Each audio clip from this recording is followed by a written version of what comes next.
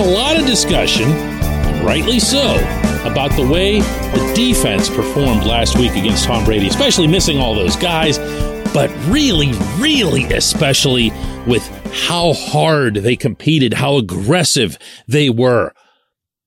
But the offense did that too. Good morning to you. Good Friday morning. I'm Dejan Kovacevic of DK Pittsburgh Sports. This is Daily Shot of Steelers. It comes your way bright and early every weekday if you're into hockey and or baseball. I also offer daily shots of Penguins and Pirates that I hope you'll take the time to check out. The Steelers are flying out to Miami tomorrow. They'll be playing the Dolphins on Sunday night, 8:20 p.m. kickoff. I'll be there to cover that for DK Pittsburgh Sports.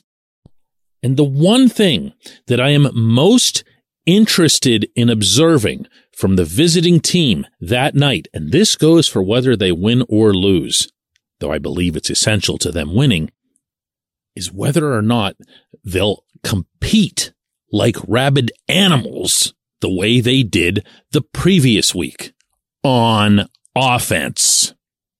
And you knew that was coming, right?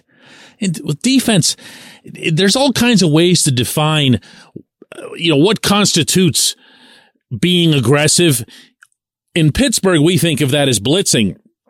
But, my friends, we have never seen a defense blitz less than what we've seen out of this group since T.J. Watt went down. And for the most part, not universally, it's somewhat pseudo worked out. It certainly worked against Tampa Bay because they were able to generate heavy pressure from the interior, meaning Cam Hayward and Larry Ogunjobi. Tom Brady hates pressure from the interior, and that frees up other options. It got Alex Highsmith involved. Even Malik Reed got back there for the first time. And we saw the secondary really ball out as well, including in their spirited attempts to bring down Leonard Fournette, which is never easy. But what won the game, meaning based on the score and the time of the game and when the ball was taken, was the offense taking that same approach, feeling like they're on the same page, according to players that I talked to afterward. They felt like they were in the same mindset, the same spirit. A lot of credit for that has gone to Mitch Trubisky. Great. Awesome. He was terrific. As a relief pitcher, he got himself a multiple inning save there with a bunch of strikeouts. That's how that job's supposed to be handled. But he did it with an aggressive mindset that Kenny Pickett takes with him into every drive anyway. And Chase Claypool rose up and Deontay Johnson rose up. And on that final drive, we saw the first round pick version of Najee Harris, maybe for the first time all season. They went at it. They didn't get passive. They didn't let the opponent dictate what they're going to do. And oh my goodness, do you already know where this segment is headed, right? What can you expect at Point Park University in downtown Pittsburgh? Respect, rigor, relevance. That's the Point Park Pledge. You'll be treated with respect while being challenged and supported academically to graduate with career-ready, relevant skills. Visit pointpark.edu to learn more. Matt Canada was asked. You knew I was going there. Come on. Don't act surprised. Matt Canada was asked yesterday in his weekly session with reporters, the only one that he or any of the coordinators do, about why Pickett's passing patterns last week started to look a lot more like what we'd gotten used to in the past, meaning everything short distances and left, right, left, right, left, right. And this was Canada's response. Sure. Like we said last week, we'd like to make somebody last thing. We want to get them all going. With the weapons that we have, there's probably games that should be like that, right? You should probably have a game where a guy has a bunch, if they're choosing to double Tay, or they're focused on George, or focused on Pat, or I think that's probably something that shouldn't be that uncommon, but obviously we have to have more productivity consistently, however it comes. You know what? That one's easy to pick apart. Okay, so I'm going to try to be fair here first. The defense does, to an extent, dictate what you do. It's common sense. Why would you throw at someone's best player in the secondary when you know they have the best chance of making a game-altering play against you? Okay? And Canada further referenced circumstances, and what he meant was third and longs. And there were a lot of third and longs because the running game didn't get going sufficiently. So on that note, believe it or not, I'll give him the benefit of the doubt. But not anymore. You have to take the mindset that this offense is going to be aggressive, that it's going to come right after you, that it's going to compete. Here comes that term again, like rabid animals, because that's what we saw of them.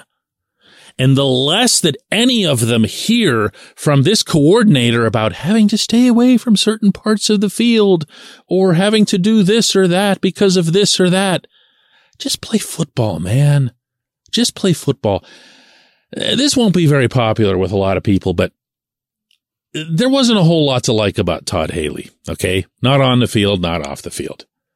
But the one thing that I did really respect about his tenure was that he had no qualms with saying what kind of offense he had, what he expected it to do, and how nobody anywhere was going to be able to stop them if they did what they wanted to. Now, that's a lot easier said when you have Ben Roethlisberger in his semi-prime and Antonio Brown and Le'Veon Bell and that veteran offensive line and all the other weapons that they were blessed to have. But you still also have to have the mindset. And the week after your team goes out there and just lays it all there, lays it all on the ground, doesn't leave a thing, you've got to have their backs. You've got to let them go after the plays that they believe that they can make. When we come back, J1Q.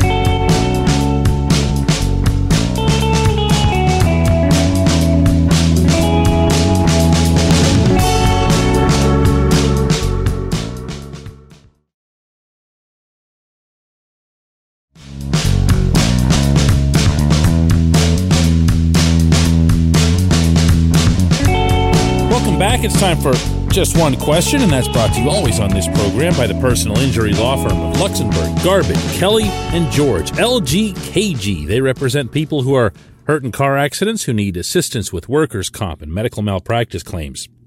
The attorneys at LGKG have been designated super lawyers, capital S, capital L, for the past 15 years. And yes, that is a real thing. The super lawyer designation is reserved for the top 5% of all attorneys in Pennsylvania. Learn more about them at lgkg.com or by calling 888-842-5454. And today's J1Q comes from Frank Rice, who asks, hey, DK, should I be worried about Kenny Pickett getting a concussion for a simple hit? And did he have any other problems in college? Frank, I'm going to answer the second part first, which is that no one ever knows this. Even the athletes themselves, if you ask them in a private moment, how many concussions did you have over the course of your career, they're not going to have that answer.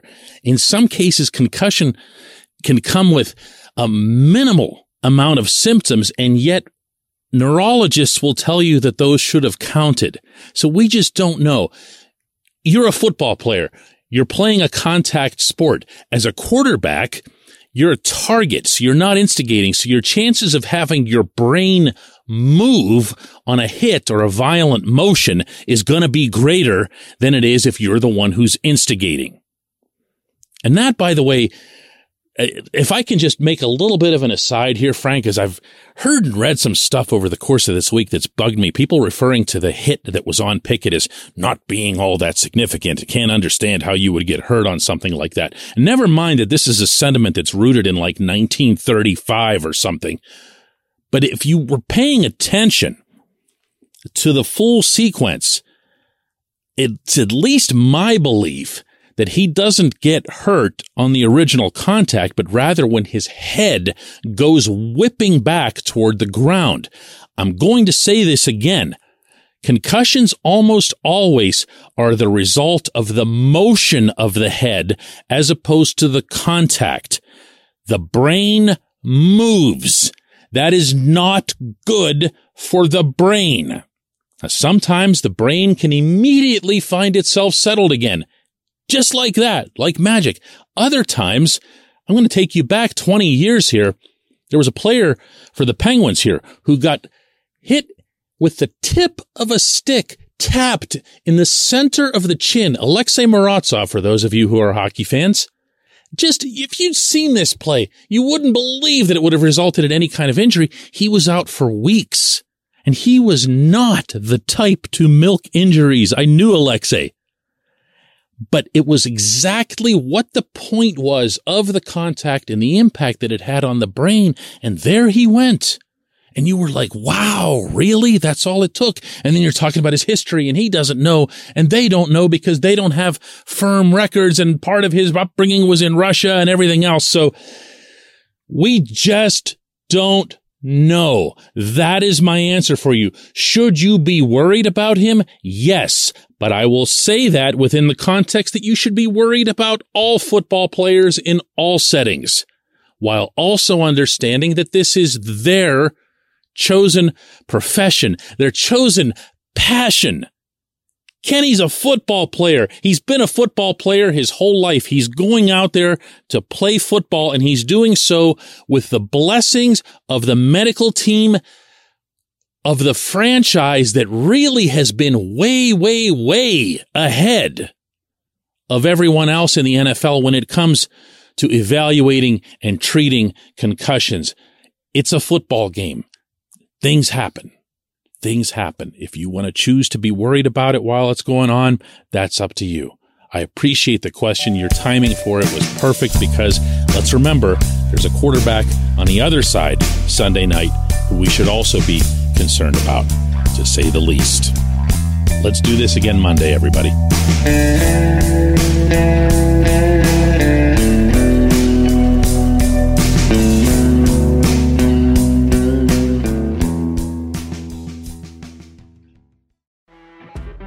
You know when you're listening to a true crime story that has an unbelievable plot twist that makes you stop in your tracks? That's what our podcast, People Are the Worst, brings you with each episode. I'm Rachel. And I'm Rebecca. We're identical twins who love true crime cases that make you say, didn't see that coming, and we hate the people responsible for them. Listen to People Are the Worst now on Apple, Spotify, or wherever you get your podcasts.